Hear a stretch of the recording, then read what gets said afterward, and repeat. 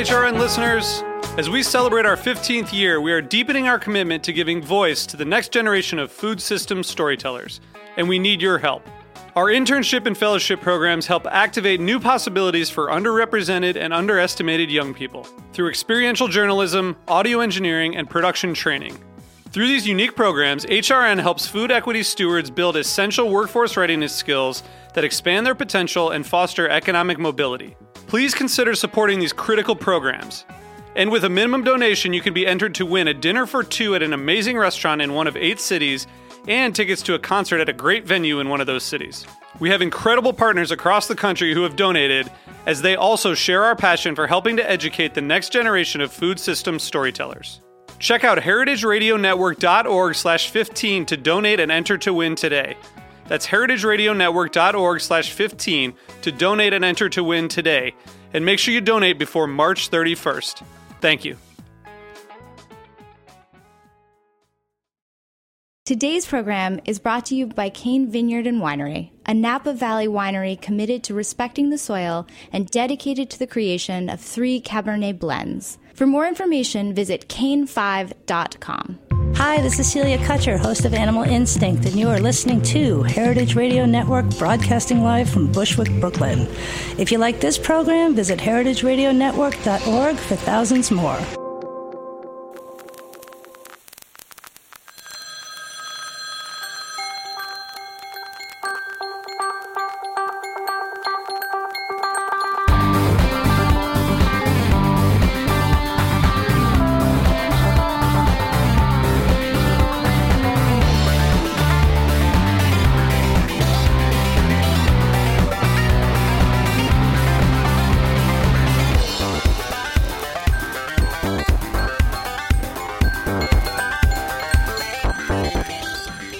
Welcome to Let's Get Real, the cooking show about finding, preparing, and eating food on Heritage Radio Network with me, your host, Erica White. And, Let's Get Real, we've been around for a long time now. I think we mentioned this last week, but it's been a long time.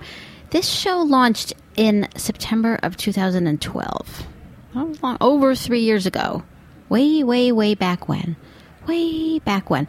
Back when I was still an unhappy full-time instructor at a big unnamed culinary school. Now, I'm a happy, crazy happy part-time instructor, which is so much better, by the way, being part-time, at a cute little school, teeny little school called Home Cooking New York, which is here in New York. And I risk no legal action by disclosing that fact. The big one I call the nameless school. The little one is Home Cooking New York. No legal action involved in naming that place. But actually that's kind of a joke, because I can say where I used to work as much as I want. There's no legal action involved. I just don't want to give them the free plug, so I don't mention them. Haha. Too bad. Anyway, in those early days of Let's Get Real, way back when we were young, and just building out the shelter and getting the team together. Do you remember how I used to talk about The Matrix a lot? You know, that movie with Keanu Reeves, The Matrix. Remember those days? I used to bring The Matrix up a lot. And before creating Let's Get Real, I had actually never seen it. Ever. Nope, I'm not really into sci-fi. Except Cloud Atlas, which I loved. I'd never seen it, but my former co-producer, Chris Nutter, remember him? I used to mention him a lot on the show, too. He helped me create the show.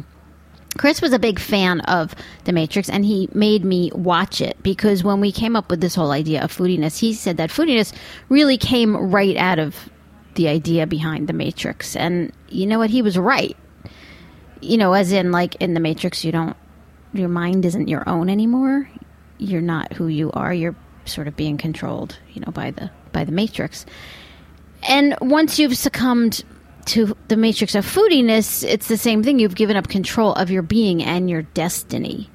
You have no say over yourself, just like in the movie. But, in the movie, you really had no choice. With foodiness, you do have a choice. You can consciously say yes or no, as opposed to, like, the red pill or the blue pill in the movie. There are red pills and blue pills in foodiness, too. They're called gummy vitamins, but you can have the choice not to take them, Just say no to the gummy vitamin. So in real life, at least with your food choices, you still sort of have you have choice, or you have the illusion of choice. At least you consciously can make choices, although it's hard to tell sometimes really if the choices you're making have any impact on the outcome.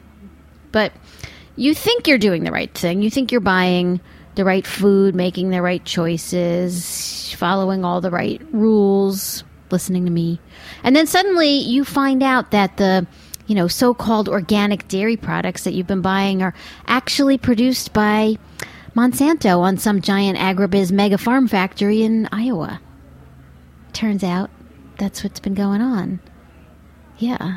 Or you buy into the prevailing nutritional pseudoscience guidelines of the day, of the era, and you eat things like low-fat dairy and lots of grains and sugar instead of eating fat and protein, and you watch yourself and your entire country get fatter and sicker by the year. No thanks. I'm going to make my own choices now. Thank you very much. But it seems to be hard sometimes to see the real food for the foodiness forest, doesn't it? I mean, we're bombarded at every step and every turn with the message, especially as big food starts to realize that an increasingly bigger slice of the public are onto their game, thanks to me, of course. And they're starting to get kind of nervous. They're getting panicky, I think. They're starting to get a little bit antsy up there in big food because people aren't doing things like eating as much cereal anymore or drinking as much soda anymore. The numbers are going down. Although they're substituting it with other things like hyper-sweetened yogurt for breakfast or breakfast bars or sports drinks, which in a way are worse. But, as I've always said, foodiness creates its own vacuum. A foodiness solution to a foodiness problem. It creates its own vacuum. And so into the vacuum rushes new foodiness products, to fill that giant sucking void that the products themselves make. As always, a new improved foodiness solution to fill the giant, needy, gaping maw of emptiness. Ooh, so existential today. Now, in this case, it's not even products filling the void. It's propaganda. Yeah, propaganda. Have you seen the new Monsanto television ads? Have you seen these? They're in prime time. They're these new TV ads for Monsanto about having a conversation about food.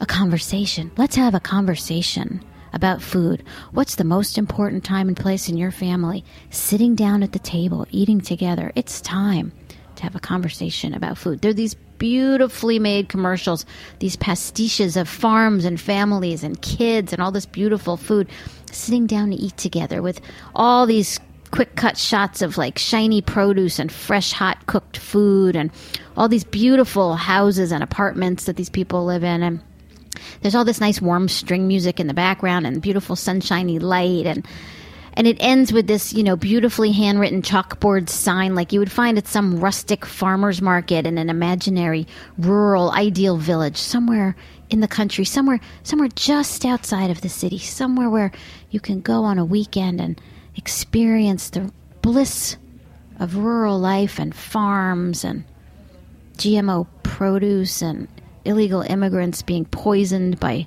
pesticides and corn syrup and everything. Anyway, sorry. And the whole thing has this soothing voiceover. This woman, she has this just slightly raspy VO kind of voice, and it's about having a conversation and sitting down to the table. And I mean, this may be it. This may be the end, because she even gets to me. Her voice gets to me. Now, I do some voiceover work too. Did you know that? And I'm terrified that one of these days I'm going to get offered a spot like that. And what am I going to do? Am I going to say no? Well, yeah, I should say no. But maybe I should say yes, and I should just take the big chunk of money that I would get paid and give it directly to whomever is doing the best work in fighting those guys, right? My voiceover coach, Dorianne Elliott, who's great. If you ever need voiceover coach, Dorianne Elliott, decasting@AOL.com. Even though she still uses AOL, she's great. Told me that she has a student who's this very left-wing kind of militant lesbian who was hired to do voiceover for the Romney campaign. And so she did it, and she took all the money she made from the Romney campaign paying her, and she donated it to the Obama campaign. See? So there are ways of working around that. Last week I auditioned for a commercial for Carrabba's Italian Grill, which Jack was utterly horrified by. But luckily I didn't get cast in it, so it's okay. We don't have to face that ethical dilemma because we're not going to come to it.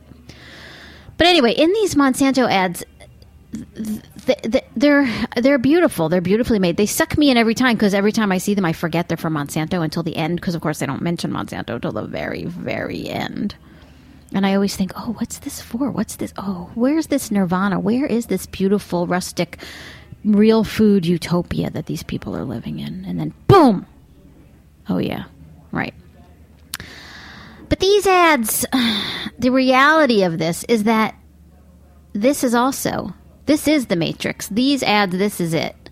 The Matrix in the form of Monsanto, creating not just a vacuum filler, but I think this time it's actually creating a black hole in the fabric of space. Yes, these ads are the black hole that we will all be sucked into. This is the hole in the fabric of time and space in which no truth, no reality, no light, no justice, or uncorrupted thought can exist.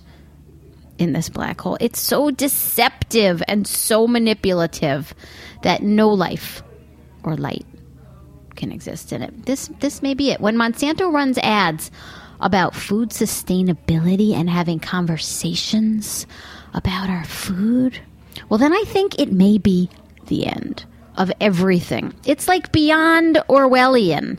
Beyond. It's beyond doublespeak. It's beyond North Korean style propaganda or anything else in the evil and sordid history of how fucked up humans can get in the name of control and or profit. It's beyond that. I mean, now I am no Marxist. Well, I have some Marxist tendencies, but I'm not no Marxist. But remember, he who controls the means of production, I can't remember the rest, but it's really scary, right? Because think about who's controlling the means of production in this case. Okay, we're going to take a break. We'll be right back.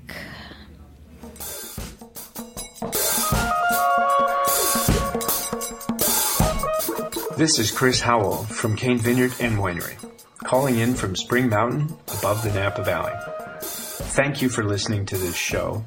In our industrial world of highly processed food and wine, we support the values of Heritage Radio Network. All of us at Cane encourage you to seek out individuality and beauty in everything you eat and drink. To learn more about us, go to cane5.com. Welcome back to Let's Get Real, the cooking show about finding, preparing, and eating food here on Heritage Radio Network with me, Erica White, your host. Oh, have I mentioned I'm on Instagram, finally. Yeah, I got it together. So you can follow me on Instagram and on Twitter at Let's Get Real Show. So my life is full of all these really odd, crazy coincidences, like very weird things like working in Maine one summer and on the night before my day off watching a movie with Willem Dafoe in it and saying out loud to someone in the room, oh, Willem Dafoe. I used to see him around my neighborhood in Manhattan a lot. I haven't seen him in a while. And then going hiking in the mountains the next day in New Hampshire and coming down the mountain and seeing a strange-looking person in the distance, and it was fucking Willem Dafoe. On the mountain in New Hampshire. Things like that happen to me all the time. So this morning I'm writing the show, tap, tap, tap, tap, sitting there at my computer, tap, tap, tap, thinking about that phrase, he who controls the means of production, knowing that it was Marx, but I couldn't quite remember much else about it, that it was from the Communist Manifesto. So, I Googled it. I was going to ask Adam, my husband, but he was sitting there very busy doing the Sunday crossword puzzle on Tuesday. So I didn't ask him. I just figured it out myself. And then I leave to come here and do the show. He leaves to go off to the post office to scream at some civil servant about something. And on the way out, there's a box of books in front of the church next to my house. And what is sitting in the box of books? The Communist Manifesto. Just sitting there. Crazy, right? If it were Willem Dafoe standing there holding the Communist Manifesto, then I would have had just, that's it. I would give up. Anyway, I just want to share that with you. Now that I'm teaching at this much smaller school, Home Cooking New York, as opposed to the big unnamed culinary school, the much smaller school, which I like to call a one-room schoolhouse, in homage to Laura Ingalls, like the one she attended back on the prairie. You know, I haven't mentioned Laura in a good long time. You know, she's a big sort of running undercurrent theme of the show. I haven't mentioned her in a while. Every summer, apparently in North Dakota, there's this big event called Laura Palooza, which is like a big, like, scholarly gathering about Laura Ingalls. And I'm seriously thinking about going this year. If anybody who listens to the show has ever gone or is planning on going, get in touch with me. Let me know. I might go to Laura Palooza.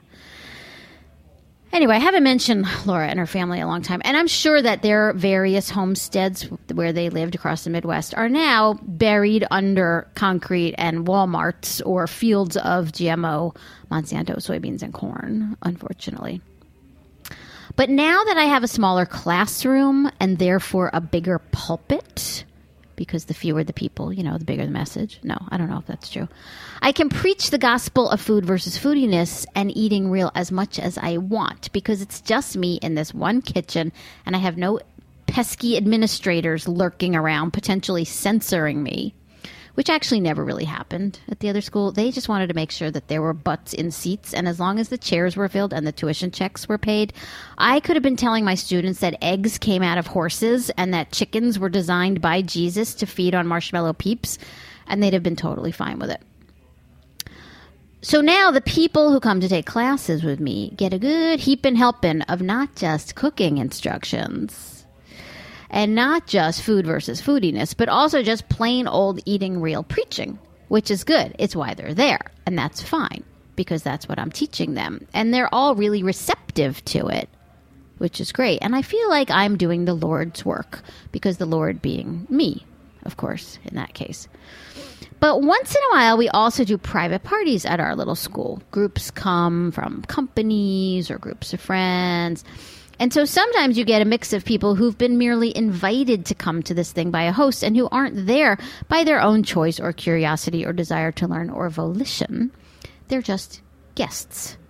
And this happened to me last week when we had a very nice family come to have a group class as their annual family party / holiday outing, which I thought seemed like a really nice thing to do as a family. And if my family weren't all estranged and messed up and all over the world and the country and could actually all get into one room at the same time, it might be kind of a fun thing to do, but that will never happen. Now, they were a family group of 9. It was a group of 9. There was a dad and a mom, and then a grandma, his mom, and then a bunch of adult kids and cousins. They ranged from like 17 to, 35 or something. Now, let me just put it this way. They weren't city people, okay? They were suburban. They were from New Jersey. This is nothing against New Jersey, but there is a certain archetype at work here. Okay? Perfectly nice. But, they weren't like liberal, enlightened Upper West Siders or like city people. Okay? Now, the dad had set it all up, and he was very excited about it and really into it. And the rest of them seemed almost a little confused as to why they were there, why he had chosen that, what they were really supposed to be doing, etc. They weren't so good at like the cocktail party chatter, hanging around kind of. They were a family. It wasn't a cocktail party. And all the kids, 17 to 35 just kept like pulling out their phones and texting and looking at their phones, of course. And the grandma came right up to me and said, "I'm not doing any cooking. I cooked for 50 years. I'm done." And I said, "That's totally fine. You can just sit and watch." But I did my best to make it fun and comfortable.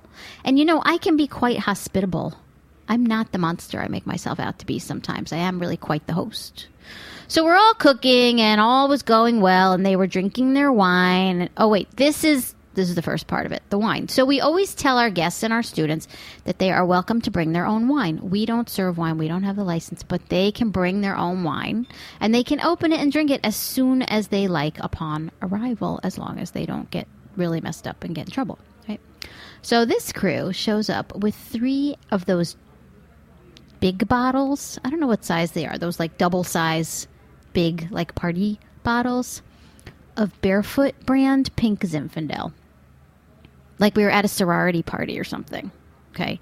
Those big bottles, they're like $8.99 and they're huge. And it's Barefoot brand pink Zinfandel. Okay, so first of all, I'm not really a wine snob because I drink cheap wine too. Like a $12 Tempranillo from Spain. Don't tell Chris Howell that, who sponsors my show from Kane, because he would be appalled. He already knows. Just don't tell him again. A $12 Tempranillo from Spain is different than a gallon jug of Barefoot brand pink Zinfandel. Okay, we're not teenagers. They were drinking like teenager wine. There's a difference. Okay, so maybe, all right, I'm a little bit of a snob and they weren't so sophisticated, but that's okay. I'm trying to be less judgmental this year. I think I probably said the same thing last year too, but this year, well, I'm really going to do it. So I'm not judging their wine choice per se. I'm merely pointing out that it doesn't get more industrialized, commercialized, and matrix foodiness eyes than a brand name pink wine. I mean, you may as well just be drinking Mountain Dew at that point, right? Okay, anyway, so they start drinking. I give my little lecture. We're going to start cooking, sort of. Some of them are into it. Some of them aren't. It's always that way, and it's fine. We start off by making dessert, which is tiramisu, because tiramisu you have to make and then you have to refrigerate for several hours, so we do it first. Now, tiramisu is a dessert that, in my humble opinion, along with molten chocolate cake and anything colored red that's cake-based, should be banned from the planet forever. I'm sorry if you like these things, but I have made enough tiramisu and molten chocolate center cakes to last until infinity and even well beyond that. But it's what they picked, so we do it. Now, a big component of tiramisu is espresso. Espresso, not espresso, as certain people said.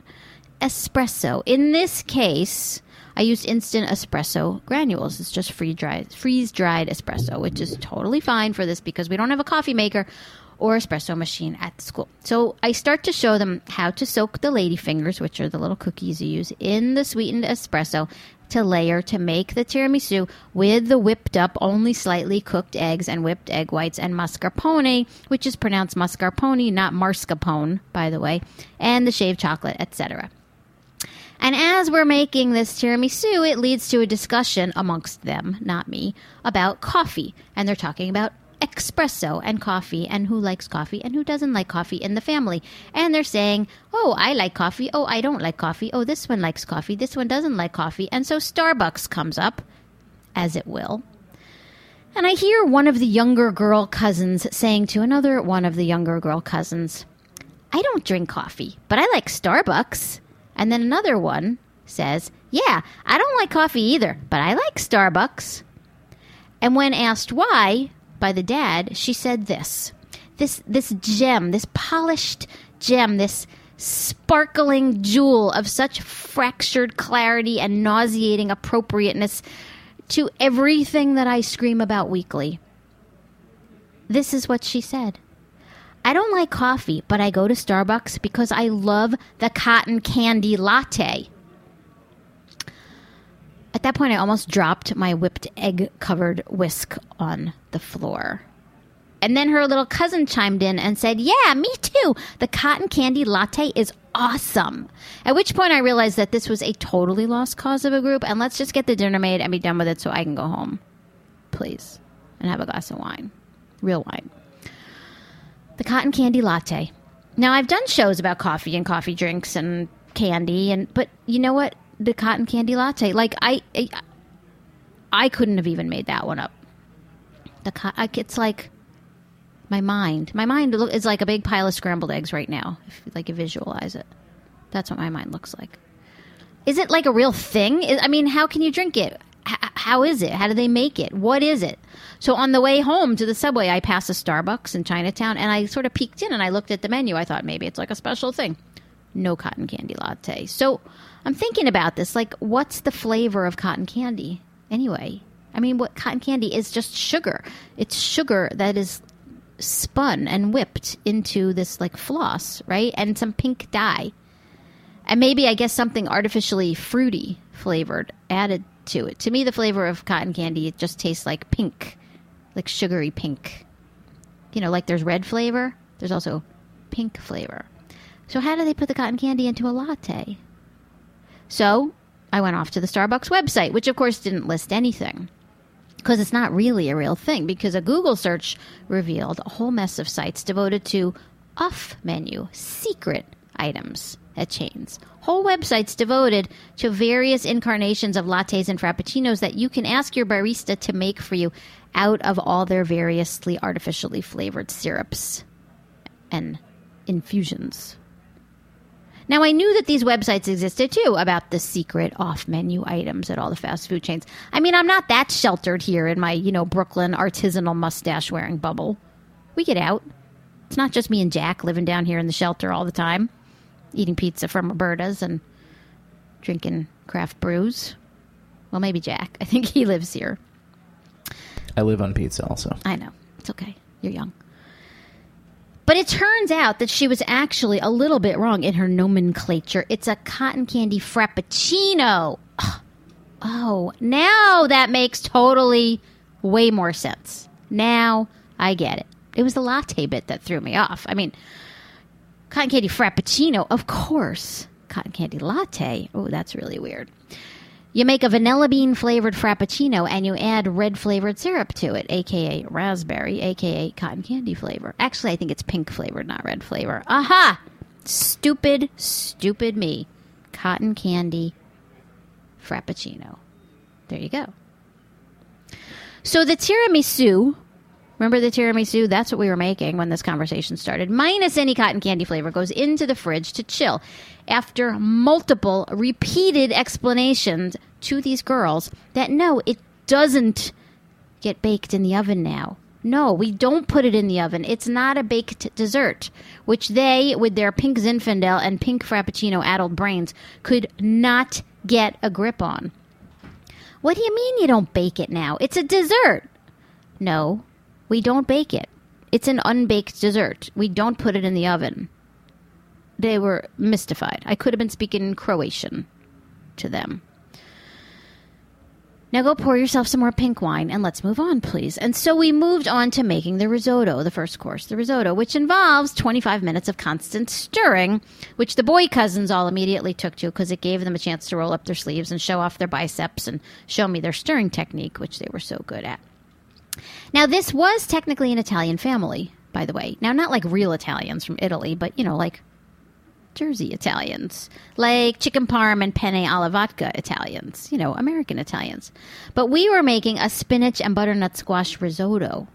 And after dinner, when I cleared the plates, I would say that 80% of them had little mounds of carefully excised butternut squash dice and spinach piled up on the sides of the plates, which they had all very carefully picked out of their risotto, which I found offensive. But back to the cooking. So we're starting the risotto, and I'm explaining to them that because it's a northern Italian dish, we start with butter, not olive oil, and that here at Home Cooking New York, our philosophy is that we don't use any refined vegetable oils in our cooking. We only use olive oil, butter, unrefined coconut oil, or other animal fats. That's what we do. And I always use this moment to make a little speech about using real butter and how maligned it's been for decades and how good it really is for you and how you should eat butter and olive oil and coconut oil and animal fats, but not vegetable oils, and especially not anything like margarine. And most people kind of know this by now. It was on the cover of Time magazine. You don't get more mainstream than that. But in this crowd, this leads to this look of unbelievable shock on the faces of this family, as they can't even fathom what I am saying, as if I said to them that Jesus was a black lesbian woman who laid pink marshmallow eggs at Easter time. And that leads to the inevitable conversation amongst the cousins about butter. And one of the guy cousins says to me, "But what do you spread on a bagel? Stick butter?" And I said, "Well, I don't eat bagels, but if I did, it would be cream cheese or real butter." And he said, "You mean like from a stick?" And I said, "Yeah, that's how butter comes, in a stick." He said, "Not the spreading kind or the kind that you squeeze from a bottle?" And I said, "No, that's margarine. I eat butter from a stick." And then I realized that they actually didn't see or know that there was any line between butter and margarine products. They didn't know that butter was a real, actual food product and that margarine wasn't. It was a gray area. There was nothing, no line. And when they said stick butter, I think they were actually talking about stick margarine, but I'm not even sure because they were so far down that sticky pink cotton candy latte barefoot wine Zinfandel rabbit hole that they couldn't see the butter forest for the margarine trees. And then the grandma, who had this gigantic head of highly coiffed, highly perfumed blonde hair and serious bling on both hands and wrists, and who had been really quiet about all of it up until then, suddenly picks up her big hairy head and pipes up really loudly and says, "See? This is what I've been saying and doing for years. I only use real butter. Nobody ever believed that what I was doing was right, and you all were always picking on me for it." At which point I forgave her for the giant hair, and we bonded together over our mutual love of butter, and I expressed admiration for all her jewelry, even though it was a big lie. So we're back at the cooking, and we're stirring our risotto, which is almost finished. I'm about to explain to them the final step in risotto making, which is called mantecare, which is what? You finish your risotto with another chunk of butter. You stir it in at the end, a little chunk of butter. It mounts it with butter. It puts a shine on it, makes it delicious. And the pink drinkers are still babbling on, only now it's about snowboarding and guns. Yeah, they've all turned the discussion from cotton candy lattes to stick margarine to guns. And they catch me saying butter again as I'm throwing the last knob of it into the risotto. And one of them, who has apparently had at this point so much pink barefoot wine that she can't keep up with the rapidly changing topics of conversation, suddenly picks up her head and pipes up and says, "Well, I don't like stick butter. I only like the kind that comes in the brown plastic bowl." And I just keep my mouth shut because I can only say and do so much. The Matrix has won, and this family are its victims. And if I can save them, well, or if I can't save them, sorry, well, at least I know there are a few people out there who are listening. The pink barefoot wine cotton candy latte tub margarine crowd, they're the lost generation. Just let them go off and die in New Jersey somewhere. It's okay. Just go. And so I served them their dinner, the risotto with spinach and butternut squash, and their lemon rosemary roasted chicken on the bone, which nobody knows how to handle, and they pick off all the skin and don't touch it, and the broccoli rabe with garlic, which luckily is a staple of all middling Jersey Italian restaurants, and finally the tiramisu, which they devour, of course, because, I mean, who can resist tiramisu, right? Except for me. Ugh. And the dad gives me a really nice tip, and he and the grandma are really happy because all the kids are together, and the kids are all looking at their phones and texting all throughout dinner while they discuss their guns and their snowboards. But dad and grandma are happy because the whole family's together, and they say a good night to me, and I pack up and I leave, and I walk through the streets of Chinatown to the subway, a lone fighter in the dark matrix of foodiness. We're out of time. That's it for this week. Thanks, Jack. What are you? Jack Inslee in the control room. Sorry. I forgot who you were for a second. I got so wrapped up there. Remember to follow the show on Twitter at Let's Get Real Show, on Instagram at Let's Get Real Show. Find us on Facebook and check them out at my website. Oh, my new website, ericawides.com. All kinds of stuff on there now. All right, we'll see you next week. Bye. Thanks for listening to this program on heritageradionetwork.org. You can find all of our archived programs on our website or as podcasts in the iTunes Store by searching Heritage Radio Network. You can like us on Facebook and follow us on Twitter at heritage_radio. You can email us with questions anytime at info@heritageradionetwork.org. Heritage Radio Network is a 501c3 nonprofit. To donate and become a member, visit our website today. Thanks for listening.